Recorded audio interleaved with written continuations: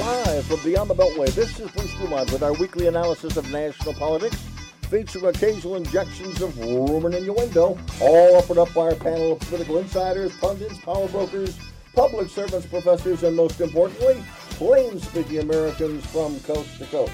Tonight featuring commentary by libertarian conservative Bruno Barron, Democrat Patrick Hanley, Mike Miller, Republican economist who joins us from the state of Washington, and in the second hour, Gary Abernathy, Washington Post columnist and author of Abernathy Road, and Greg Ballard, the former mayor of Indianapolis, Indiana. I'm Bruce Dumont. Thanks for joining us tonight from our home base, AM 560 WYND, the studios in beautiful Elk Grove Village. Nice to have you with us. Phone lines open, 1-800-723-8289. 1-800-723-8289. I am most interested if anyone will admit that they watched a significant amount of the hearings over the last couple of weeks, or did you watch the network news coverage? Do you have any reaction at all? And most importantly, did it change your mind at all? One way or the other, has your mind been changed based on what happened on January 6th and the interpretation of that by the House committee looking into the actions of those days? But we begin, we've got two in-studio guests, Bruno Barron and Patrick Hanley join me in studio. Mike Miller joins us from his new home out in Bellingham, Washington, veteran economist for DePaul University. And Mike, I mean, obviously one of the big dominating stories of this past week has been the economy. So let me begin with kind of throwing a big softball to you. What is the significance of the big financial stories that broke this past week, in your opinion? Well, there's no doubt that the Federal Reserve is very concerned that inflation they were behind the curveball or behind the curve, and they got started on stopping inflation too late after it had already started. So we have a kind of an odd economy. We have an economy with the highest inflation in 40 years, which is causing, even though we're getting good wage increases, those wage increases are being eaten alive by the inflation. This has led consumer confidence to its lowest position or level since even before the Great Recession. It wasn't even as low as it is now, as it was in the Great Recession. And at the same time, we have a labor market that has the lowest unemployment rate in like 40 or 50 years. And if somebody wants to find a job, they can find a job. We have an auto industry, for example. 18 months ago, we were selling at an annual rate of 18 million. They're now selling at an annual rate of 12. Now, normally 12 would be a recession. One last piece. I know this is getting into the data, but what we had in the first quarter of the year, GDP declined, which is our broadest measure of how well the economy is doing. And a particular model at the Atlanta Fed, which bases its estimate on data that have already come out this quarter, expects that GDP will not grow this quarter. It will grow at zero. So you're going to actually have 2 quarters in a row where the economy has not grown, with unemployment at 3-point-some%, which with inflation at a 40-year high, mortgages at a 15-year high after it's just one of the oddest economies I've ever seen in my 40 years of doing this. To the average American who's listening to this program this evening, what is their future like? Paint a picture, a realistic picture of what their future is like. Well, the one thing is, unemployment affects those who are unemployed. And I think that unemployment is a horrible thing because it has both an economic cost and it has a personal cost. It costs the person and that household quite dramatically. Sure. But inflation costs everybody. Inflation affects every single person. If the Fed does not get inflation under control, everybody's near-term future is quite bleak. Almost no matter what you get in terms of raises, it's going to be eaten alive by inflation. We got at the university our first raise in 2 years this past January. That's long gone. We got a 2% raise. That money's long gone. To most people, they're down almost 10% over the past year. And so people, if you look at how do they feel about how they're doing right now, it's actually not too bad. People, I'm employed, people are employed. And when they ask the question, how are you doing? they generally say they're doing okay. But when they ask, how are you going to be doing in the near future? And how are your friends doing?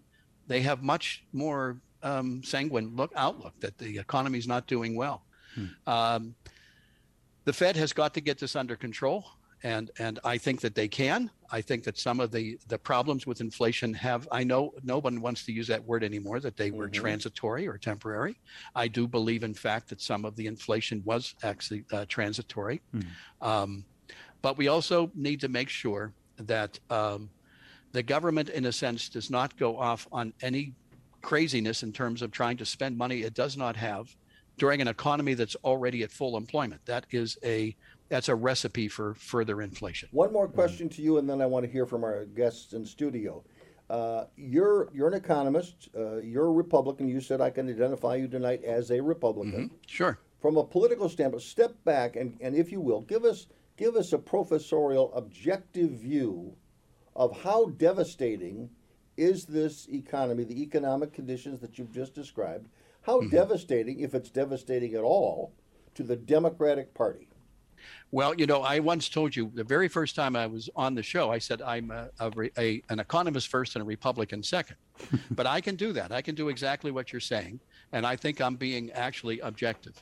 One thing we do know from some research, people watch a particular price, and that price has it's overemphasized by the public, but that's what the public does. And that's the price of gasoline. And when the price of gasoline is very, very high, as it is now, people become very upset. Their consumer confidence falls.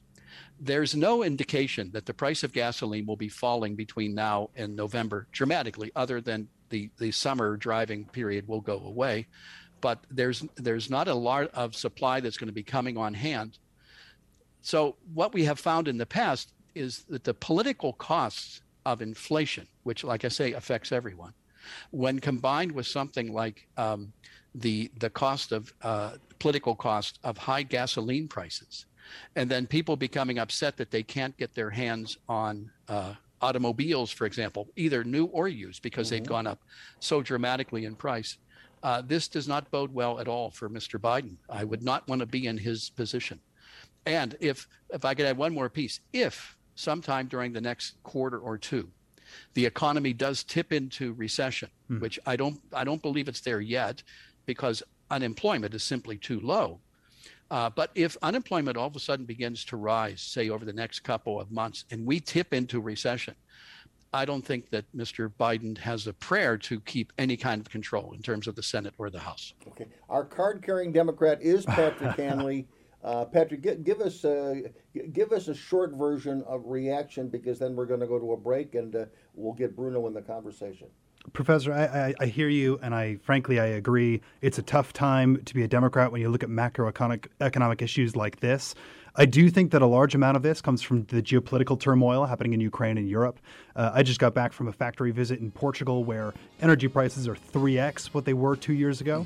So while they're bad here, they're worse in Europe, and we're weathering the storm as well we can. Okay, we've got to pause. When we come back, we'll hear from Bruno Barron, the Libertarian Perspective. I'm Bruce Dumont, 1-800-723-8289. Happy Father's Day to everybody out there. I'm Bruce Dumont, back shortly.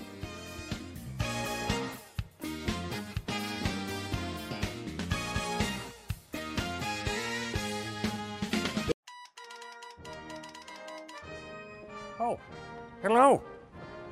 These days, I'm often quoted as saying, you can't believe everything you read on the internet. People forget that I was the first technology president, using the telegraph, T-mails as I like to call them, to communicate with my generals. Well, today, we are fighting a cybersecurity war, and our best defense is for folks to follow some of these tips when they're online. If it seems too good to be true, it probably is. Hover your cursor over links to determine the true web address. Look for misspellings and poor grammar, which are warning signs of fraud. Be suspicious of emails requesting urgent action, and never give away sensitive personal information. With malware for none, with cyber protection for all. This is your humble servant, Abraham Lincoln. The central and midwestern U.S. averages more than 850 tornadoes each year, and lately, the number of floods has been rising in the region too. So chances are, there will be more twisters and floods near here again. And between school, sports, and social lives, chances are, you won't be with your kids when it happens. Will they know what to do? Ready.gov/kids has all the educational tools and information to make the conversation easy. When the time comes, chances are they'll feel prepared, not scared. So talk with your family today.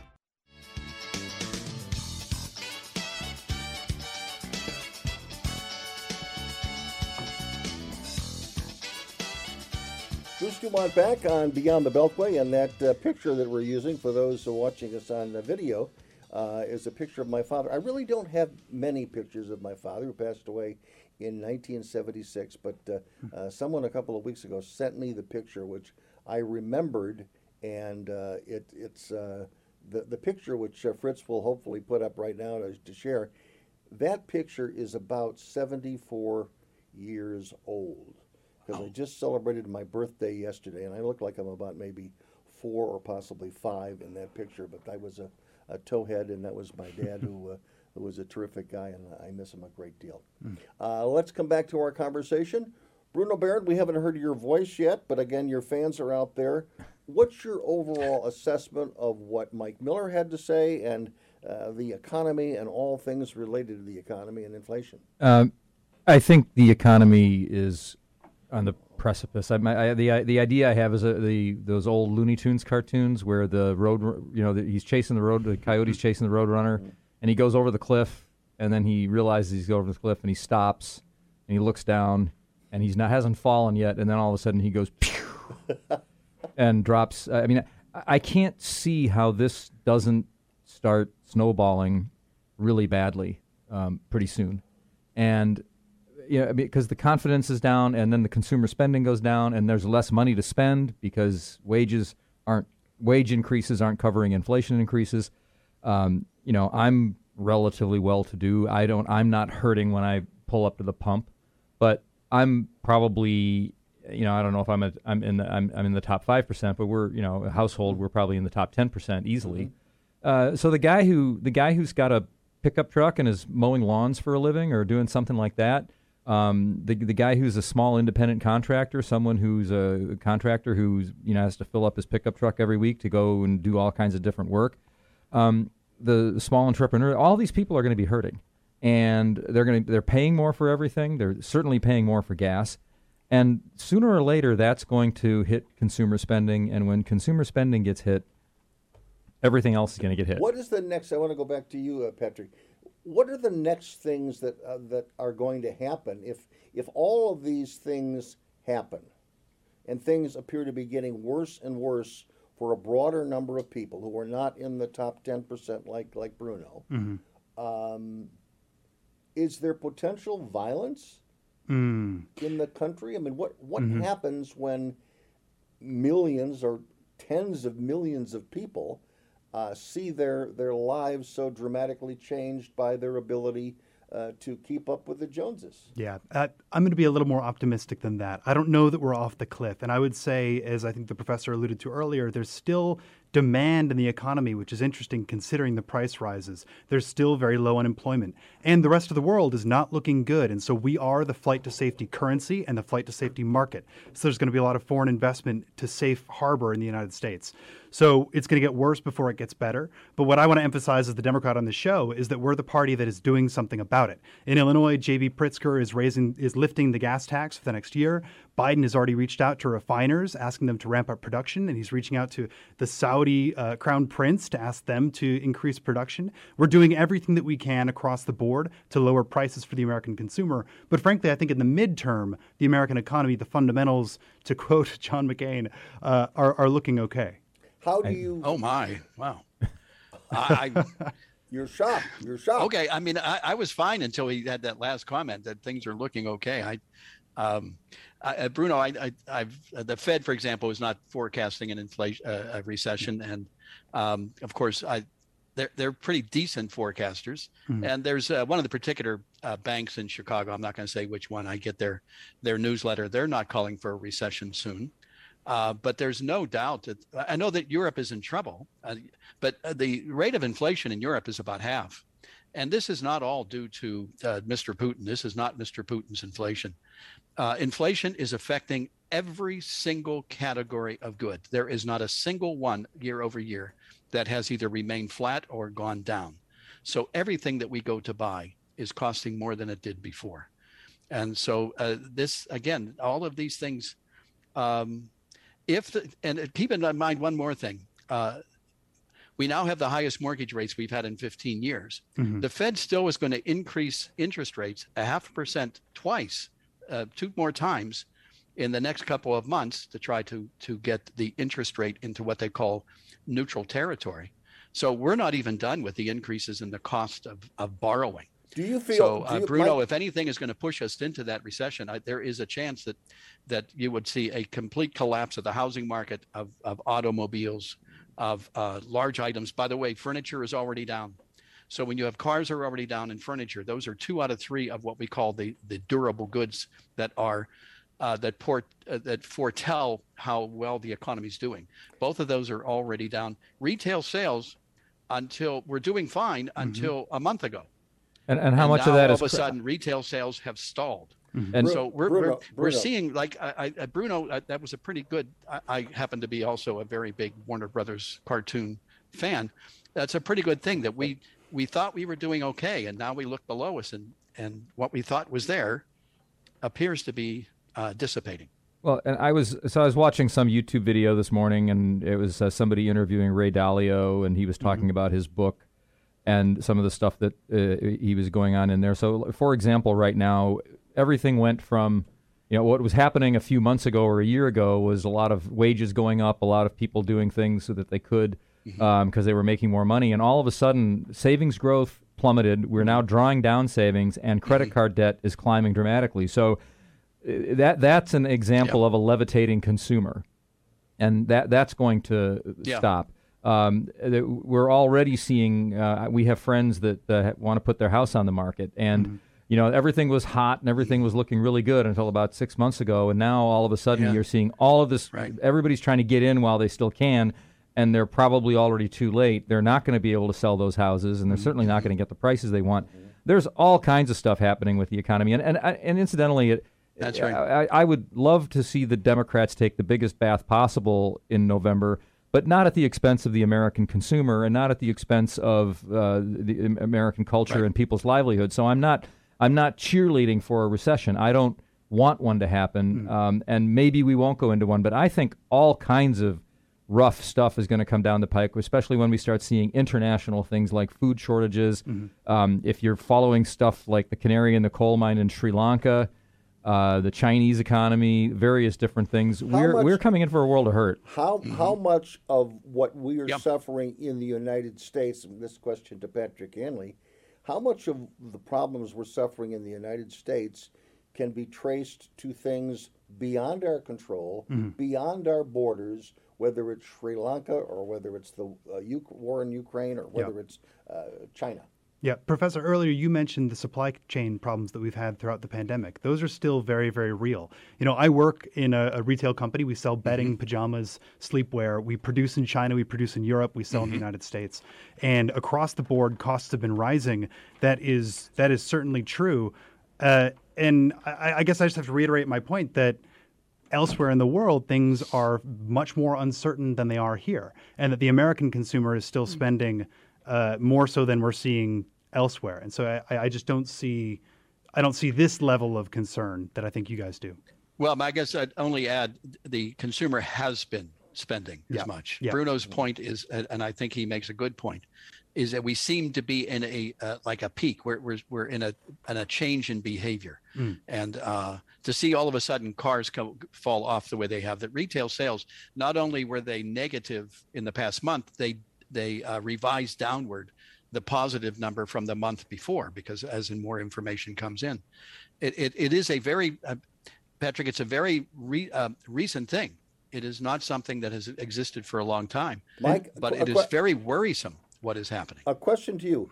The way in which the news media is reporting on the economy, Is their reporting accurate in your view? You've been very critical of the media in the past, Mike. But is their reporting, is it alarmist or is it accurate? Wow. You know, I try to avoid some of I read the financial press. I don't watch the evening news. But what I do here, the reporting is it's not alarmist. I mean, things are a mess. And I guess some of the analysis, though, I hear, you know, in some case, I think that the press does not want this to be as bad as it could be, because it will have negative consequences for the sitting president. And I agree completely with Bruno. I do not wish for bad times. In fact, I wish everything would turn around. The economy would all of a sudden get stronger, that inflation would begin to fall because it would be good for Americans. And I don't care what happens then with the politics of it. Mm-hmm. But, you know, I have to look at the numbers, and the numbers are concerning. The other thing we see, for example, diesel prices have really gone crazy. I have a tractor that requires a diesel fuel. I've never had to buy it before. But, you know, those prices of diesel are going to have to go into the shipping costs, which are then going to be passed on to you and me. So unfortunately, between some housing issues in terms of what rents are going to do, plus what's been happening with the energy, which is going to filter down through the economy, it is the opinion of many, I think, respectable economists that inflation is not over yet. It has not peaked. And I was hoping that it had, but it appears that it has not peaked, and it may not peak until later this year, maybe September or something like that. Patrick, by then, a lot of damage will have been done to the pocketbooks of Americans. No, that's certainly true. I agree. But as you say, as mortgage prices rise, so too will house prices likely fall. Energy costs have everything to do with geopolitical uncertainty, and we'll see what happens in Europe. 10% of global production is being taken offline potentially by boycotts of Russia. And then, as you say, the price of diesel is rising because of refinery costs. And that has a lot to do with price gouging. When we come back, it's not the gouging, president, but that's sure, the it's president, the margins. It's a problem. The president is on his way to Saudi Arabia in the next couple of weeks. Is that a good idea or bad idea? And what should he ask for? Back shortly.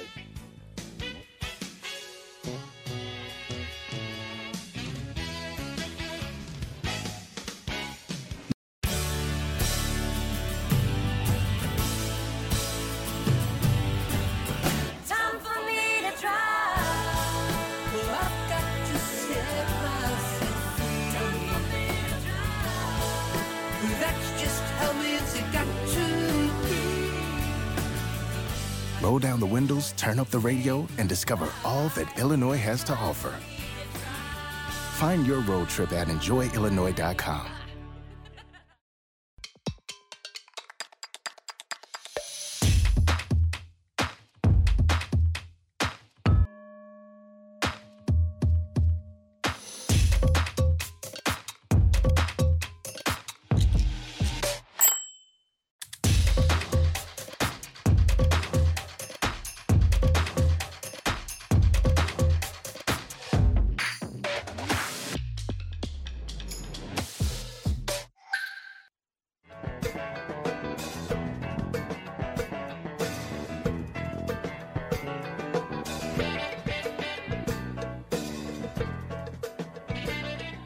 Bruce Dumont back. Happy Juneteenth, in addition to Happy Father's Day for those who are really excited about our new federal holiday.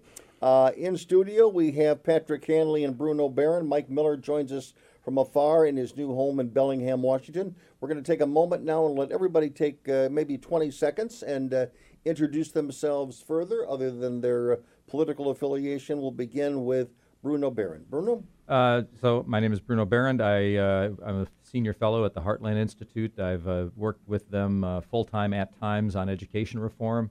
I will do speaking engagements on education reform. I'm kind of I've done political consulting for some candidates here in Illinois. And right now I'm working for an organization that is very similar to Habitat for Humanity, and we're trying to take a town north of the city and turn it from 70% rental, 30% ownership to 70% ownership by building them houses on a Habitat kind of model. Okay. And for those who are longtime listeners to this program, because you've shared this story, it's a happy Father's Day to you because a few months ago, you were a little worried about whether there would be a Father's Day for you because you had a very serious. Well, that was about a year ago. motorcycle. It wasn't a motorcycle. It was a bicycle. Bicycle. It was that was June 12th last year. Wow. But you were at death's door. No. I was never really at death's door. Did you get scraped at all? I got pretty beat up. Am I overstating? Yeah, well, this is what you're not. This is what you're not. You're overstating that I was at death's door, but you are not overstating the fact that I went. I landed on my head, going over my handlebars on my bicycle without a helmet, and I put up a Facebook post saying wear a helmet, and it had pictures of me in the hospital and with my left side of my face completely black and blue. But fortunately, I didn't even end up with a concussion because I was going so fast that I actually did a full roll and ended up standing up holding my bike in one hand, but I avoided a traumatic brain injury just through luck. Wow. Okay. Glad you're okay. I withdraw my devastating description of your health, although it sounds pretty bad. Patrick Hanley, to you. Tough to follow. Thanks, Bruce. My name is Patrick Hanley. I live in Winnetka, Illinois with my wife. I work with her at a company she founded called Piglet in Bed. We sell pajamas, bedding, homeware, sleepwear. You can find us at pigletinbed.com. Before that, I was a management consultant at McKinsey, and I hold an MBA and an MPP from the University of Chicago. Mm-hmm. And Mike Miller from Bellingham, Washington now joins us. Tell us about your background. I'm an economist at DePaul in Chicago, and I want to publicly thank the university. Has been very sweet and allowing me to teach online. I'll be coming up on retirement in about a year, and they're allowing me to teach online, and so I get to teach and I get to do media work with some of the local stations and so forth, and so it's and talking like this show, talking about the economy. That's what I love to do. One of our favorite guests, and also we have lots of phone callers on the line. We've triggered the phone calls this evening. Let's go to John, listening to us in McHenry County, Illinois, not far from where we do this program. Go ahead, John. Yes, happy Father's Day to all, and Thank you. Bruno, your Warner Brothers Looney Tunes Roadrunner cartoon resonate. I think that's why the phone lines lit up. And especially I feel like as we're falling off that cliff, I think that little poof at the bottom that you usually see on those cartoons is going to hit all of us here. I have to take exception with what was being said earlier about what the Biden administration is doing or trying to do. For instance, Bruno brought up independent contractors, and this week the Department of Labor, starting on Friday, is still selling a lie pressed by the unions that most independent contractors are working misclassified, and that is just completely false. And any 1099 workers, and a number around 59 million across the country, are at risk of having their livelihoods cut off, like in the state of California with the AB 5 law. And this is just one of many instances where we're trying to get the economy and inflation behind us. John, explain for just a second. What is the AB 5 law in California for those that don't know? Very briefly, it's the state of California tried to go after the Uber drivers and the Lyft drivers, the app-based businesses, by reclassifying them as employees under a very strict test called the ABC test, which was developed in Depression-era factory workers. Because the gig economy is so unique and fluid, many people who choose to be independent contractors lost their livelihoods. It wasn't just app-based drivers like Instacart and Dashers. It was also freelance artists, freelance writers. I mean, even Willie Brown, the former speaker and former mayor of San Francisco, almost lost his livelihood until they did a patch to fix it. Now the Democrats are spreading this across the country under Secretary Marty Walsh. So briefly, that's what that's about. And that same rule, the ABC test, is being pushed because the Biden administration suffered a court setback in March, and they had to implement the Trump rules for classification under the Fair Labor Standards Act. All right, let's just take a breath. Take a breath. You've described it. Now, Mike Miller, you want to tackle the question? Well, I'll say the following. That one thing that the federal government should do is try to stay out of the way in terms of allowing capitalism to flourish, because capitalism is the greatest engine of economic growth that we could have anywhere in the world. And one thing he has to recognize, and Bruno would like this in terms of libertarian and free market thinkers like Hayek and Mises and Israel Kirzner, these people said the driving force in capitalism, in an economy like ours, is entrepreneurship, the ability of people to create new ideas, to take risks, and create new businesses and do things in different ways that meet the needs of the consumer. Anytime the government gets in the way of these for whoever they're trying to protect or whatever, they're going to lower economic growth. And so I think the caller is onto something here. This is a mistake on the part of the government to be trying to regulate it this way. From John in McHenry, Illinois, we go to Dave listening to us in Washington State. Go ahead, Dave. Dave, are you there? Dave? Hello. Yeah, Dave, go ahead. You're on the air. Okay. Well, as far as recession and inflation, I truly believe that we are going to be in recession by the end of this quarter. And if not, the next 2 quarters are going to show the definition of a recession. But really, the definition and being in a quote unquote defined recession is sort of beyond the point. It's how people feel, and people already feel like they're in a recession. And I think that the biggest thing we're going to have, coming. Well, the reason we've got all this inflation, another issue you guys were talking about, I 100% am in the camp that the majority of the reason we've got this inflation is demand caused, not supply caused. It's demand, because when you stuff people's pockets with more money in many cases than they were making when they lost their jobs, and in a lot of cases, like myself and my wife, who never lost jobs but still got money from the government, you're creating such a demand horde. This is one of the first major issues that we've come out of in a country, whether COVID or any kind of a job loss scenario, where the actual family household savings went up. They didn't have to draw down their savings. They actually went up because the government put so much money. And that demand is driving the supply shortage problem. Other than, China having their crazy. I want to get a reaction from Patrick Hanley. Patrick, do you Dave, agree with what Dave is spewing? It's always a pleasure to hear from you, Dave. I disagree slightly, and I'd like to hear Mike's view on this too. The way that I see it is that the government did a good job in making sure that families were above water throughout the pandemic, despite staying home, despite losing their jobs. Folks, you're right. Poverty was cut, I think, by 40%. Child poverty cut in half throughout the pandemic. And now what we've seen is, due to supply chain problems, labor shortages, and mismatch in forecasting by companies, we do have these rising costs, in addition to the geopolitical stuff that I mentioned earlier. So we face a perfect storm, but I don't know that giving folks on the lower end of the income spectrum access to capital was the reason why. And it's not the lesson that we should learn. Bruno shaking his head no. Well, first of all, I think there was at least a muted debate. There certainly wasn't. It wasn't a covered debate when they were going through the $1.9 trillion last COVID round. But that last round of COVID funding was unnecessary. It would still be interesting to track where it all went and who got it. I think what's so annoying to me in listening to all this is that there's a whole bunch of us at call it the 10% and above level, which operates at the level of the cultural elite, the media. We all read the Wall Street Journal or the New York Times editorial page, and we all watch the same news stations. And we have no clue, or we don't want to have a clue, about all the things that are going on for the people who might be below that or by 2 or 3 quintiles.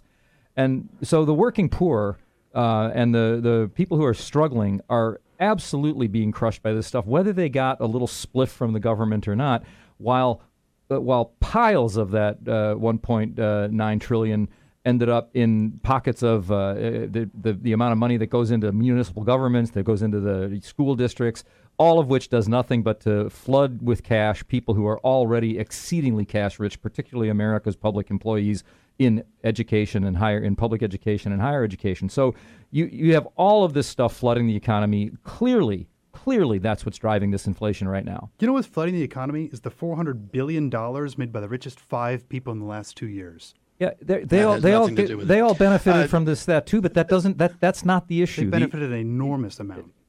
Mike, go ahead, Mike. And to Dave's point, I think Dave slightly underestimates the importance of the supply side, just the containers. To try to get a container from China to here, what it costs to get a single container, dramatically raised the cost of transportation and so forth. Yeah. But what we had during when the government came up, I agree with Bruno that 1.9, when unemployment was already way low to begin with, was a mistake. But the compounding mistake was that the Federal Reserve essentially bought up all of that. which means they printed money to fund this deficit spending. And that money now is what is fueling the inflation. So they it's almost like you'd think that the federal government and the Federal Reserve would kind of work together to try to have a policy to make the economy stay near full employment with stable prices. But when the government spends a bunch of money it really does not have, and it forces the Fed to try to keep interest rates low to keep employment where it was, you're going to end up with what we have now, which is this inflation being fed by this explosion in the money supply. We've got to pause. I'm somewhat blaming the Fed on this. We got to pause. 1-800-723-8289. Happy Father's Day. I'm Bruce Dumont. STEM is precise, no margin for error. Dare to forget that. Dare to have fun with it. Get weird with it. Dare to send those old STEM theories flying past the neighbor's house into outer space. Dare to program something internet-breaking, record-breaking. Dare to blow their minds. Dare to learn the difference between sedimentary and metamorphic rock. Go find those rocks. Dare to keep daring. Dare to STEM. Check out She Can STEM to get started. Flintstones, meet the Flintstones. They're the modern Sonic family.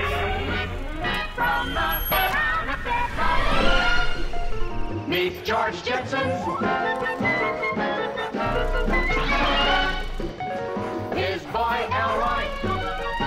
With instant acceleration, electric cars are more fun to drive and more affordable than ever.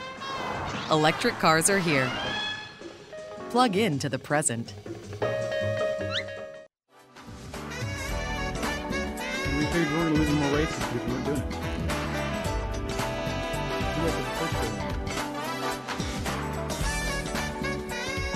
Bruce Dumont back, and should mention that in the next hour we're going to be joined by Gary Abernathy.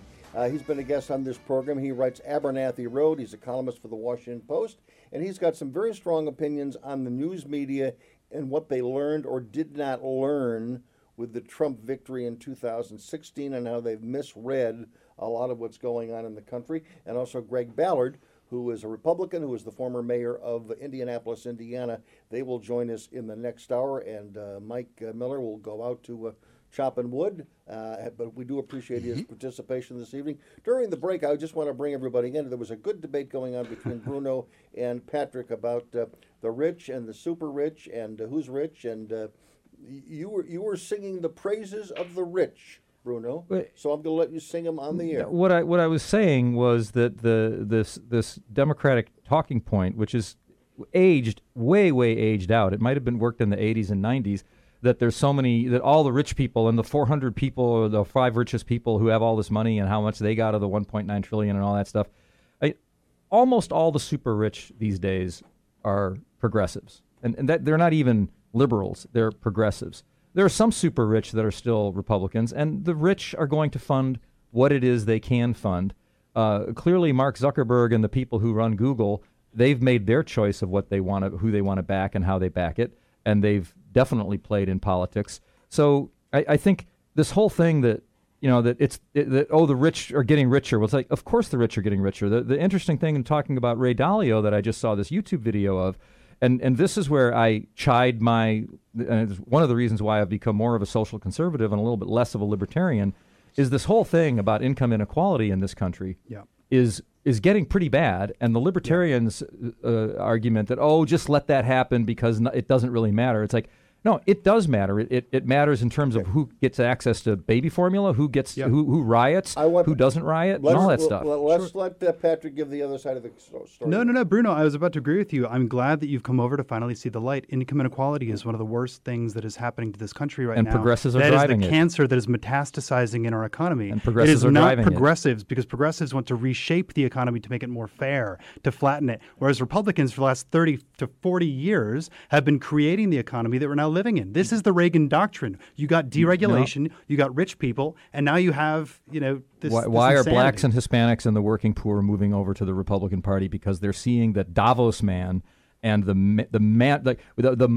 macro management. It's like the progressive movement is trying to move away from consent of the governed and trying to have as many commissions and as many UN agencies and as many people running things that are essentially unelectable and can't be managed by senators and congressmen and governments anymore. There's even talk all over the progressive universe about moving away from national sovereignty, and we want to have all these other agencies run things. And yet that's Republicans all are the happening. ones that are stopping folks from voting, and Democrats are the one putting legislation on the board to help more people get involved in politics. I haven't seen Republicans stopping anybody from voting. I know that That's you guys amazing. have your talking points about the Georgia bill, which is completely HB1. wrong. Yeah, completely wrong. It didn't do that at all, and voting in the last Georgian election went up, including blacks and Hispanics. Yes, thank God. And Hispanics in Texas are now And they voting for elected 2 Republicans instead Democratic of Democrats. senators. So it doesn't square to sit there and say all these top 5 rich people are doing are all Republicans and they're evil rich and all this other stuff. That it's not so much the rich versus the poor as it is the establishment versus everybody else. And the establishment, we have seen this in COVID and we've seen it since COVID. The establishment is playing its own game. They're doing everything that they want to do, and gas prices. They don't care about gas prices. They don't care about inflation. I think we agree. Mike Miller, weigh in. Okay. Oh no, Bruno's doing too well. I support much of what Bruno says, and we got to remember. I'll add one more thing here. It seems like one thing that progressives look at the distribution of income, and they don't ask the fundamental question: why are the rich becoming richer? Are they taking risk and doing things that will earn them money? No. And maybe asking, why are some of the poor people poor? Is it because they make horrible life decisions to quit school and so forth? Unbelievable. But why don't we try to bring the bottom up as opposed to bring the top down? Why don't we have policies that were tried to make clear to people? So I take it, Patrick, you don't believe that people make bad decisions on their lives. Mike, raising the bottom is the Democratic platform. That is what Democrats want to do. When we talk about workers' rights, when we talk about minimum wage, we are working on folks. We're working on raising that bottom. Where the rich folks get their cash, friends, is rent. It is charging rent on various assets that they own. And you, Mike, as an economist, know that. I recently graduated from Chicago Booth. Chicago Booth, the land of libertarian economics, the land of Milton Friedman, where professors on the faculty have done a 180 recognizing that wealth in the last 20 years has come from rent and market power. And so there's something to do about that. First of all, you can't take anything that takes away that, like by government fiat, that takes away that rent and market power isn't going to solve the problem. And redistribution, there are some aspects of redistribution that might work, and that's the conversation you can have with a rational liberal. Yeah. But there is no rational progressive. The irrational progressives want to bring everything down. They're the ones that are saying we have to get rid of capitalism. We have to get rid of consent of the governed. We have to, they say they want to get people to the voting booth, but they're more than happy to make sure that the other side doesn't vote so that they can win votes. I'm a progressive, and my answer to this is more competition with fairer rules. I think you're taking the word progressive and you're basketing all the things you don't like about Democrats into that word, and that's just not true. No, I well, think maybe then we should use the word leftist. That's everything leftists touch, they ruin. That's fair. So I maybe Patrick, really, you're not a progressive. Maybe you're a liberal. Yeah. And I have great respect for liberal thought, and I've had great debates with my liberal friends. I just cannot talk to leftists because they hate everything about capitalism. They hate everything about individual responsibility. Yeah. They love everything about government cancel culture, control. free speech. And those are things I can't support. Wait a minute, Patrick, what label do you want? It would take me too long. I think of progressivism in a different way than you guys do. I think of progressivism as folks who see the system the way that it is, want to change it to make it fairer for folks. But I fundamentally am a liberal, Mike, so I hear what you're saying. I like that. And I'm skeptical of a lot of And the only left problem ideas when you in the say last 50 fair, years. I bet we could take 50 Americans and we would get 50 different definitions of what fair is. Well, I don't know how you impose fairness on let the me just system. say something. That's why you should simply have a set of rules that we all live by, and we should all be under exactly that we're all treated the same under the same legal system. Fair I don't rules. believe that that's true. I think that, for example, the way that that the We've people, gotta the elite, interrupt. are treated, Gotta- like Mike, Hunter Biden, and the way I would be treated if I lied on a gun form, I think it's Okay, we made it through the first hour, the first mention of Hunter Biden. Mike Miller, thanks for joining us. We'll be back for another full hour. Back. Roll over. Chance high five. All right. When you adopt a shelter pet, you discover all the things that make them unique. And your mother and...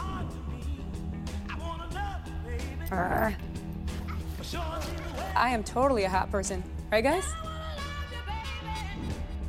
Thanks for being honest. They're a little bit of a lot of things, but they're all pure love. Adopt pure love at theshelterpetproject.org. Dallas, St. Louis, Nashville, Tuscaloosa.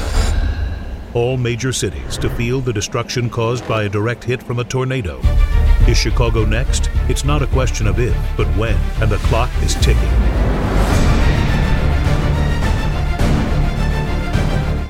Learn what to do now at ready.illinois.gov to become tornado ready.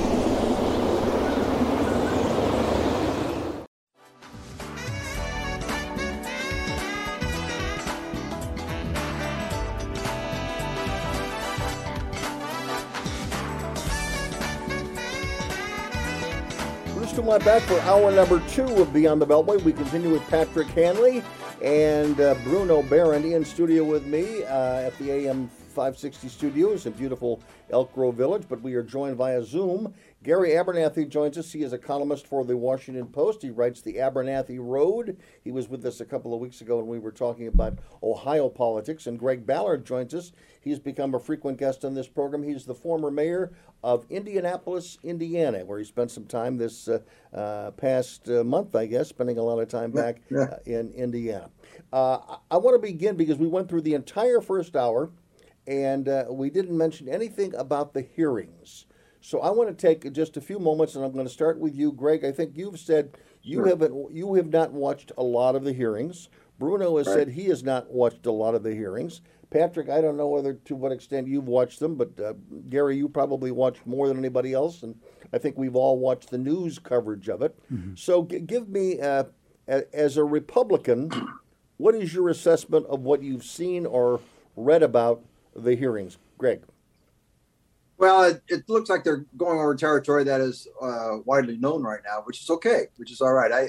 I do think there's a part of this that has to be documented for the record, if you will. I don't think it's going to change anybody's mind. It's not going to be like the Watergate hearings. As Gary wrote in one of his recent articles, we're going into it from a little bit different angle. But not going to change anybody's mind, but I think it's good to have it on the record. And will it have any impact for a future election? I don't know. But right now, it seems like the same thing that we already know. Gary Abernathy, your response. Well, I agree with all that. I still think that Nancy Pelosi made a big mistake by refusing the Republicans that Kevin McCarthy wanted to put on the committee because, yes, Jim Jordan would have caused a stir when it was his term to question, and it would have been a bit of a circus. Mm-hmm. But by denying that and then handpicking, Liz Cheney and Adam Kinzinger, the two Republicans who have long been enemies of Trump, right? It looks like a stacked deck. And yeah, I agree. It's been interesting. It's been riveting. The testimony that came out about, the things said about Mike Pence and his role last week. And really that just Mike did the right thing at every step of the way. And I've been saying that ever since that day happened. He deserves a lot of credit. And yet they ended that hearing on Thursday afternoon, I think it was, with, Judge Luttig basically just saying not only is Trump a danger to democracy, but basically the whole Republican Party is a danger to democracy. Anybody who supports Trump, any of his allies, anyone that he might anoint if he's not on the ticket, is going to be a danger to democracy. And you're talking now about millions of people accusing them of that, millions of just hardworking Americans who might happen to still support Trump. I used to support him. I don't support him anymore because of what he did post-election, because of his refusal to accept the election results. But millions of people still do, and I respect their right to do that. And now they're being labeled by this committee as, a danger to democracy. And that's where I think, Bruce, that they're going to go, a step too far and lose a lot of credibility. Patrick Hanley, your response. Did you watch much of the hearings at all? Yeah, I tried to watch I actually listened to a lot of it on the radio while driving, which was good. I'm gonna disagree slightly with you on 2 points. First, I think Kevin McCarthy missed a trip by not offering up more reasonable Republicans. He's abdicated the stage. I mean, he offered up Jim Jordan, who is possibly complicit in a lot of these crimes. But he could have come out and just said, here are 2-3 folks who aren't Liz Cheney and Adam Kinzinger, but also aren't part of the January 6th insurrection. And there could have been a reasonable Republican alternative on the committee. Now it's, much more of a one-party show. And then I would just disagree a little bit about a point that was made earlier about not changing folks' minds. I saw a poll come out by ABC News Ipsos saying that something like 58% of Americans now believe that Trump should face charges, criminal or civil, based on what they've heard. So 58% is a lot more than the percentage of folks that voted for him either in 2016 or in 2020. Bruno Barron, your reaction? Well, 58. I mean, polls like that, you could. Maybe it's true. I will say I did not watch any of the hearings. I read some articles about the hearings. I will agree with. Watch the news coverage. I will agree with Gary from the Washington Post. Yes. That once you don't give the other side any kind of a gavel or hearing, and maybe McCarthy's a little bit complicit in that. I don't know. But the fact of the matter is, once you don't give them a hearing, and once you put people like Kinzinger and all that up, why should you be taken seriously? I just looked at it and I said, this is a show trial. And what's sad about it is that, I took a lot of heat because most of my Facebook friends are conservative, and most of them are very, very strong, or a lot of them are Trump supporters. I don't know about most. And they get on my case when I criticize Trump. And I criticized Trump on January 6th. I said this was, insurrection. I don't buy that word, but I can understand it. If you use a dictionary definition and really stretch things, you can call it an insurrection if you want. But the fact of the matter is that nobody who was there should have been running around the Capitol. Of course, I'd still like to know why the Capitol was opened and why the Capitol Police completely lost the capacity to do their job. That shouldn't have happened either. And I'd love to see an investigation into that too. And that's maybe what should have gone on at the January 6th hearing. But regardless, I just saw it as a show trial. Maybe being as one-sided as it was and covered as it is by most of the media and not by Fox, that 58% might be there, and we'll see how long that 58% lasts. But one thing also, what Gary mentioned, the point is, if Nancy Pelosi had agreed that Jim Jordan and Jim Banks could have been added to that committee, everything that happened last week or the last couple of weeks would have happened. I think there would have been more coverage. There would have been higher ratings. Jim Jordan would have made it a more interesting show, and the Democrats would still be able to use their influence to point fingers at Jim Jordan of not being a real fair, objective member of that committee. Just as people can say that Liz Cheney and Adam Kinzinger are not fair arbiters of what happened. So I think I agree that I think she missed the opportunity by not giving them what they wanted, and we have a situation where I don't think a lot of people have the credibility of listening and watching that. Even though it brought out, I think, a lot of significant stuff. It reminded me of a lot of stuff that I either remembered it, or I think Gary had touched on it. It reminded me of how I felt when I was watching it on television, and I didn't feel good about it. And Bruce, I'll add, a lot of. I don't know that there was a single piece of actual new news that's been broken by this committee. There have been additional details on things we already knew. There have been people talking about it in a new voice, and some of the expanded comments from Bill Barr, for example. But we knew when he was still in office, he told Trump, "There's nothing to this fraud stuff." Right. And then he wrote a book elaborating on his comments. So that's all been interesting. But again, I think it's good to be reminded of all this, and I do think that whether you want to say insurrection, the word I don't use is coup, because I just think coup is a completely inappropriate word. Trump was already president. A coup replaces the person who's in charge with somebody else. Yeah. And so Trump couldn't have replaced himself. He was still in charge for another 2 or 3 weeks beyond the riot at the Capitol. So we've got to pause. When we come back, I want to talk about to what extent was Mike Pence elevated in these hearings, and what does he do with it?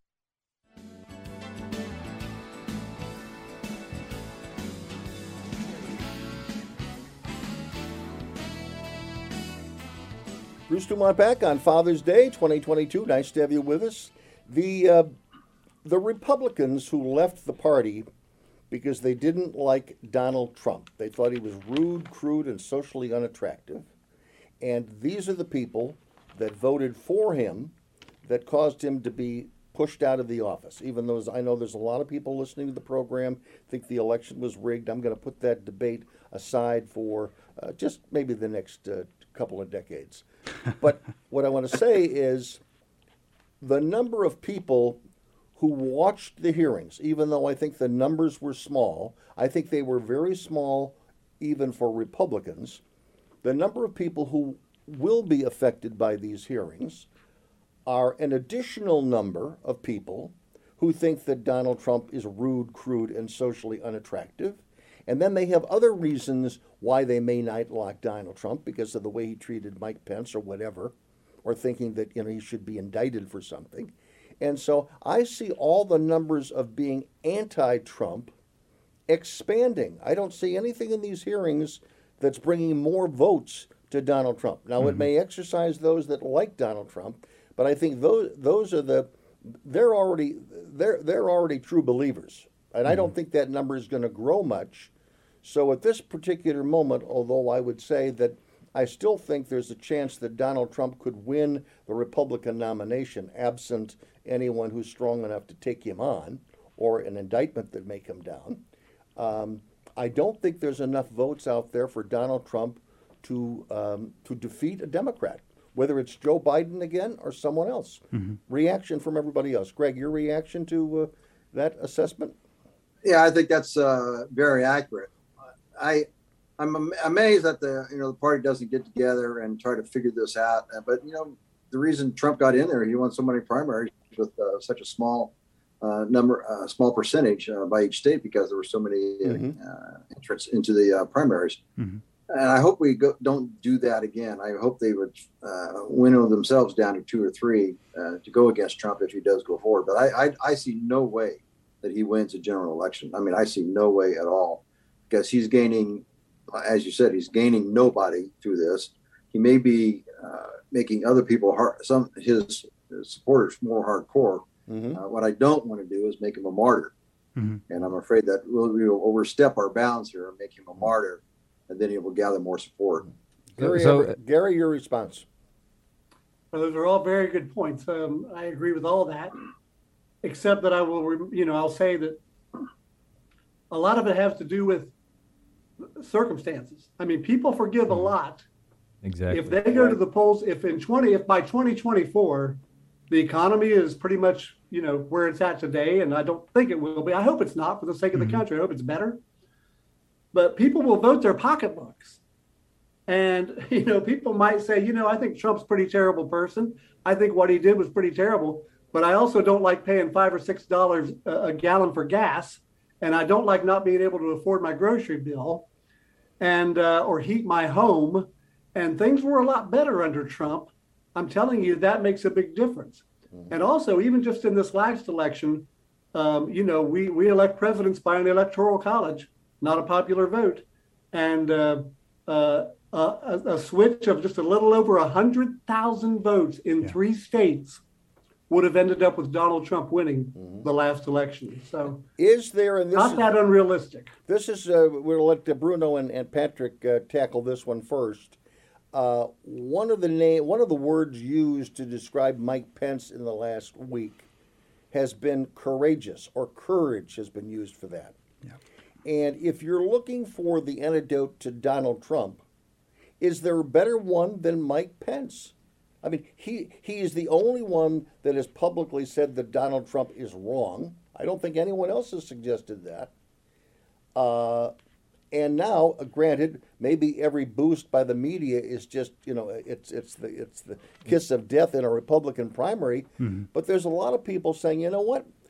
This guy may be the guy. This guy may be the real deal. I mean, he was in a situation where he could have buckled, and he didn't buckle. So my question to you, Patrick Hanley, even though you probably got a whole, talking points about what a horrible guy Mike Pence is. Sure. But speak to my point is that at the moment, he's the only one that's demonstrated a level of integrity and standing up to Donald Trump. And he is being applauded, at least by the editorialists and many, moderate or liberal Republicans for 30 and many Democrats. For 30 seconds.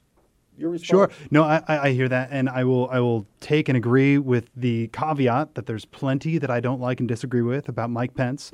But I will say his actions around January 6th make him a patriot for sure, and earns him a statue and a paragraph in a history book. And we all owe a debt of gratitude to Mike Pence for what he did and did not do on that day. Bruno, well, is that the kiss of death? No, I don't think it is at all. And I've always liked Mike Pence for what he stood for. And, you look at Nikki Haley and you look at Ron DeSantis and you look at all these people and you say who can do this and who can do that.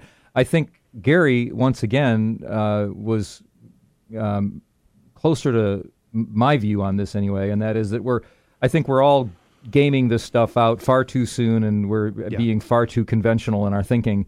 Donald Trump has proven, at the very least, that conventional thinking isn't really something he cares much about, and I think he could win again. I'd rather he didn't run. So would Pence be a strong candidate? Yes or no? Pence, I think the Democrats are so off the rails right now that the answer is yes. Pence would be a strong candidate. The problem is there can be no two or three. If there are three people in the Republican nomination process, and Trump is one of them, Trump is going to win because the vote is going to be split enough. And there's, quite frankly, even if it's one-on-one, let's say you take a good brawler like DeSantis, and DeSantis and Trump are going one-on-one.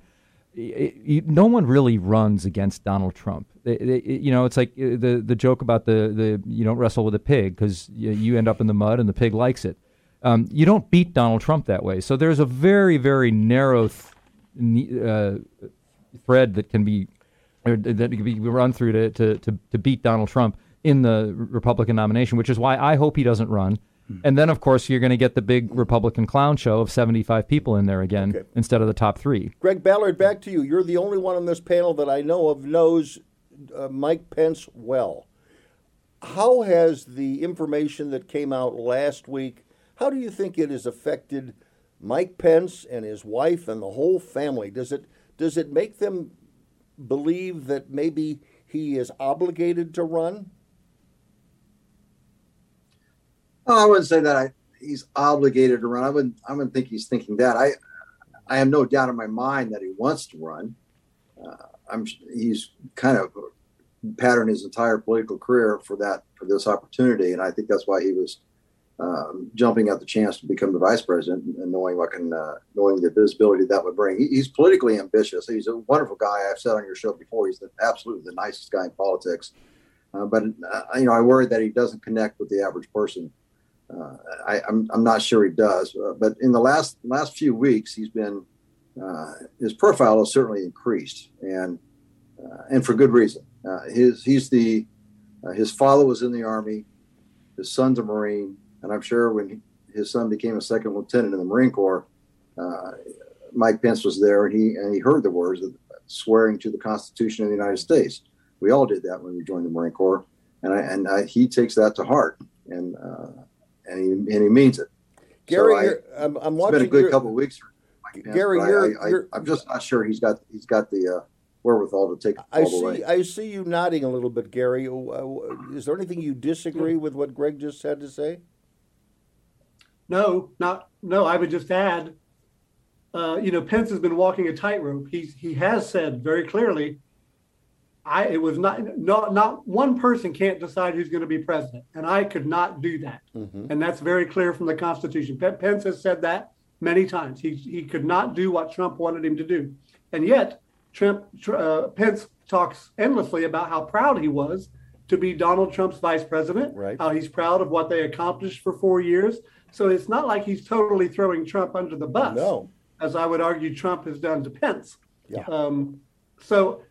And then if you talk about him as a candidate, you got half the MAGA world, half the Trump world going to, upset at Pence. They think Pence should have done exactly what Trump wanted him to do. So I don't know that he's got that big base of support to run. And he's not going to get many people voting in a primary. In the primary, there's not a big population of Republicans who fled the party because of Donald Trump. wanting to come back and help Mike Pence, because again, too much of the stain of Donald Trump, in their view, has already rubbed off on Mike Pence, and Mike Pence may have had a good day on January 6th, but he did a lot of things before that. It's time to call it. He will be absolutely. First of all, whoever the GOP nominee is doesn't. It could be Ben Sass. It could be Mitt Romney, and they're going to be. And they're going to be called. I'm just using two examples of non-Trump fans, right, or anti-Trumpers, so to speak. And they will be called every name in the sun, and they will be called fascists. And who was Gary already said this too. It's amazing that I'm agreeing with the Washington Post reporter 3 or 4 times on this show. But the interesting thing here is that they've already said everybody who's right, don't agree with me. Okay? everybody who's in the Republican Party is anti-democratic. I mean, that's what this guy apparently said at this last hearing. I mean, that's insane, and it's insane to say that, and that's how far off the rails they are. That's the way the news media is also reporting what he had to say. And when we come back, I want to hear from Gary Abernathy, because he recently wrote a column about the lessons that the media did not learn from 2016 about Donald Trump, and we'll hear those thoughts when we get back. I'm Bruce Dumont. Happy Father's Day.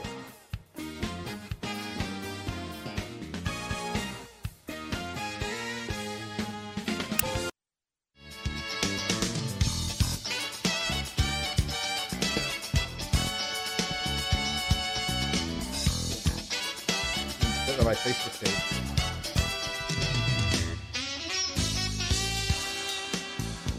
Bruce Dumont back. It is not only Father's Day, it's Juneteenth. Patrick Hanley, how are you celebrating Juneteenth? There was a great event in Evanston, actually, that I was able to go to. Juneteenth is a great thing. I'm so glad that as a country we're finally able to think about, commemorate, and celebrate the day when slaves in Texas found out that they had been emancipated 2.5 years earlier in 1865. It's a day for all of us to think about and reconcile with the fact of slavery, and that's an important use of a federal holiday. Bruno, do you agree with that? Sure. I mean, Let me go. You don't want to fight on even as a Republican, let me go on record as being anti-slavery, as if anybody should have to these days or anything like that. But of course, and I'm going to go to work tomorrow and get a couple of things done at a house, and then I think my wife is off, so I think we're going to go and take the rest of the day off and play some golf. June 20th. What about Juneteenth? Today's the day. Father's Day. I enjoyed. My son still has to call me. Maybe he's put listening. him on blast on the radio. Maybe he's listening, and someone will call him up and say, "Hey, call your dad, you jerk," But I heard from my daughter a few hours ago. Good for you, Gary Abernathy. Let's take a moment and let you briefly introduce yourselves, and we'll do that with Greg Ballard as well. Gary. Well, thank you, Bruce. Thanks for having me on. I'm an Ohioan. Lifelong Ohioan. I've lived many other places. I was a newspaper editor and publisher for many years. Also worked in Republican Party politics for many years. Kind of went back and forth, took some detours. For the last 5 years, I've been a contributing columnist for the Washington Post. One of the people they brought on after Donald Trump won in 2016 to expand their voices, maybe from a part of the country or parts of the country they didn't feel maybe were being very well reflected. So in a nutshell, that's me, Bruce. Greg Ballard, tell us who you are. Yeah, I'm an Indianapolis native. Joined the Marine Corps for 23 years after graduation from Indiana University. Came back home, and 6 years later, they elected me mayor. And I still can't figure that one out, but they did. I'm happy that they did. So I spent 8 years, elected not to go for a third term, and so forth. And so I've been doing some other nonprofit work primarily for the last few years. And a couple of years ago, we moved down here to Myrtle Beach, South Carolina. But frankly, I'm anticipating moving back to Indiana within the year. Welcome back to the Midwest. Very good. And Bruno Barron and Patrick Hanley introduced themselves earlier in the broadcast. Gary, I want to go back to you what I promoted before the break, and that is your recent article about the national news media, the lessons they learned or did not learn following a 2016 Trump victory. You just referenced that, hiring you was an effort by at least the Washington Post to sort of expand their horizons in a variety of ideological ways. But where else did they miss the boat? Yeah, and the Post did that, especially the Post opinion side. Mm-hmm. And there really is a big difference between the opinion side and the news side at the Post and at a lot of, I think, major newspapers. Mm-hmm.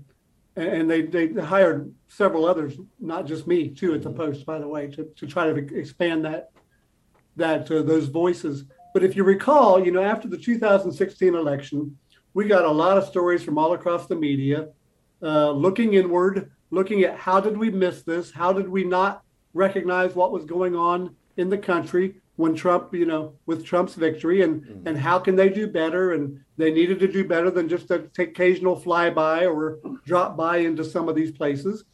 And they wrote a lot about it. But aside from hiring a few extra opinion writers, I really think across the board, print, radio, television, especially television, they just didn't really change much. And now I see it actually getting worse, Bruce. I see a lot of correlation between this January 6th committee and the media, in that both of them are kind of taking this tack lately of the Republican Party is kind of a dangerous thing. Mm-hmm. I'm reading more and more articles about how the media, urging the media not to cover the Republican Party as a legitimate party anymore. Mm-hmm. It's a threat to democracy. It's an authoritarian party. There's only one party that we should, give credence to, and that's the Democratic Party as a pro-democracy party. And the other party is very dangerous, and we should quit using this both-sider. They call it both-siderism. Mm-hmm. We should quit covering the old journal. We should quit using the old journalism rules of, covering this side and covering that side and covering them equally, because the Republicans don't deserve that anymore. I think that's dangerous. I think it's just going to further alienate Americans from the media, conservative Americans in particular. And we need a strong media. My goodness, we need truth tellers. Yeah. We need the fourth estate, as they call it. And if we just get driven further into our separate silos in the media world, it's going to be dangerous. But that's what kind of thinking leads to, in my opinion. In your particular case, the Washington Post reached out and they tried to expand their editorial base by bringing you into the tent. But the one thing that I've said on this program numerous times, I don't see any evidence that any of the major networks, and I would include MSNBC and CNN and Fox in this case, I don't see any demonstration that they've changed their act, and I agree with you. In some cases, it's gotten worse. NBC is considerably worse. ABC is considerably worse. And frankly, I just don't think CBS has the impact that they once did. Mm-hmm. But I'm wondering. Now, I am hopeful with this new CNN president, CNN boss, first going in there. He seems to recognize that and is making some changes. We'll see how that plays out. The first signals, I think, I agree with you on that. But what I'm saying is, I don't know anyone who lost their job. If you were in the political division of any of those networks, and you blew that 2016 election so badly, and you haven't done anything to sort of figure out how not to blow it again, I don't think anybody lost their job. Mm-hmm. Mm-hmm. I can't think of anybody that lost their job. So, and again, some of them have become emboldened, like Chuck Todd, who I tend to pick on, just because I think he's one of the worst of the worst. Mm-hmm. I mean, it's like he gets his marching orders from the Democratic Party every Sunday when he's planning that program.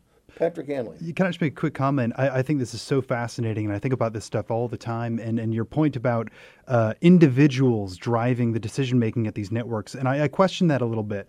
Don't you think rather it's the business incentives catering towards the extremes of the political spectrum that we see on social media, funneling its way up into mainstream media, that isn't the driver of this? So it's not that new folks are going to change the way we cover things. It's the incentives of the ecosystem that we have, and we got to change find out a way to change the rules. Let me just follow on that, Gary, really quickly, and before you answer the question, I think Patrick might be right about that, but I think one of the things that has to happen, my favorite, I think the new newspaper of record in the country is the Babylon Bee, because its satire actually ends up being more accurate than many of the news articles that are out there. And they'll do a satire, and then 2 weeks later, that satire actually ends up as a headline someplace else. And one of those is that, New York Times outsources editorial staff to mob with pitchforks. Somewhere, someone is going to, and it looks like the story I'm talking about with the recent joke thing that happened at the Washington Post. Somebody finally got smart, and somebody just has to tell the world that the 8% of the most annoying poop-flinging howler monkeys on Twitter do not make up the majority of the United States, and someone just has to tell them, shut up, you're not welcome here anymore, and you're the people who are messing this up. And that goes for the far-right crazies as much as it does for the far-left crazies. Gary, do you agree with that? Or Greg, you look like you want to weigh in on that as well. Yeah, go ahead, Greg. Actually, much of your audience may disagree, and maybe some of the panelists disagree, but I actually don't think the country where I come from and where I assimilate is as divided as everybody thinks it is. I think that is a great narrative to put out there.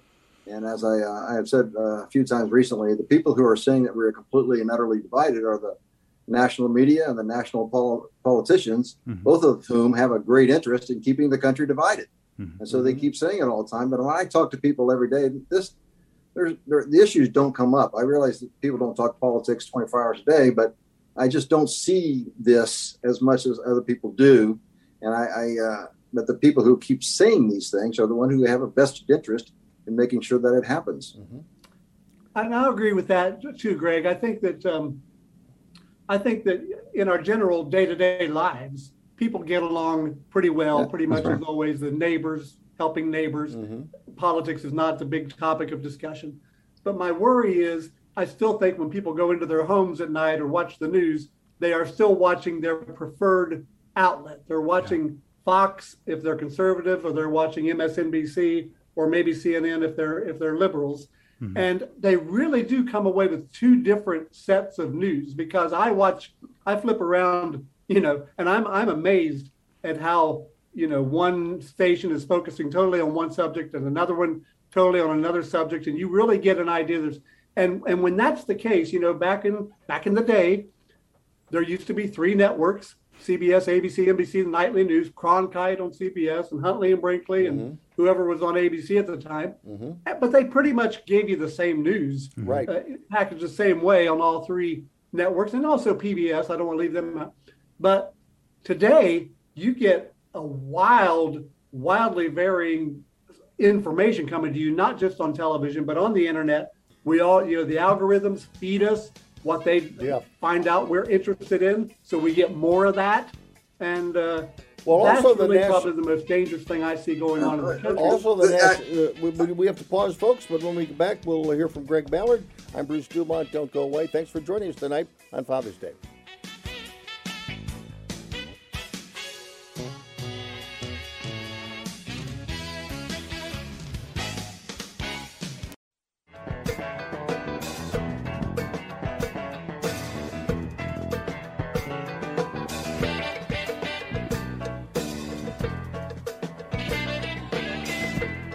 Bruce Dumont back.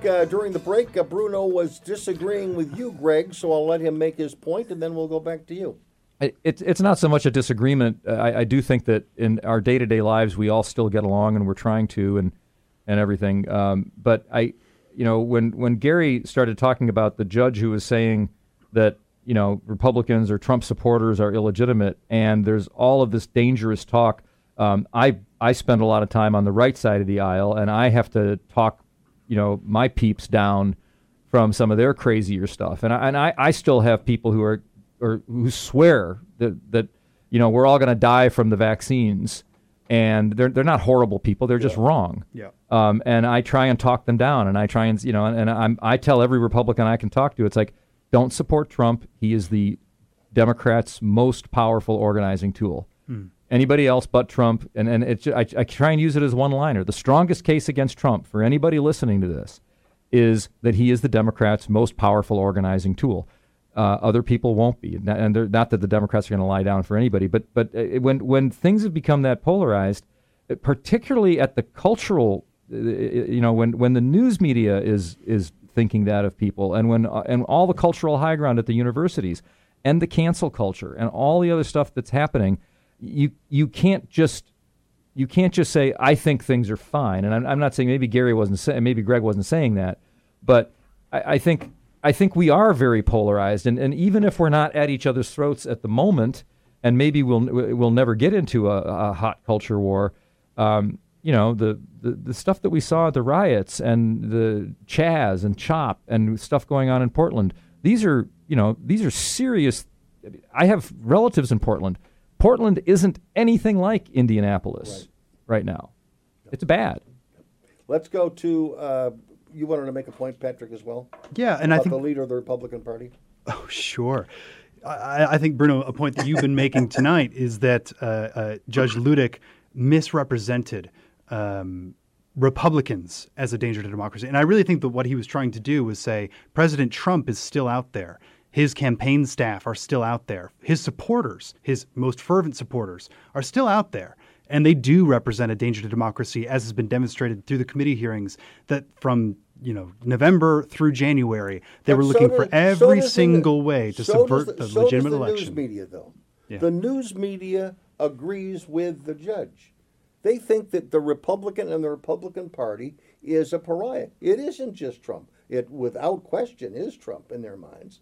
But it's every Republican. It's like every time they do an interview with McCarthy, he's got to denounce somebody.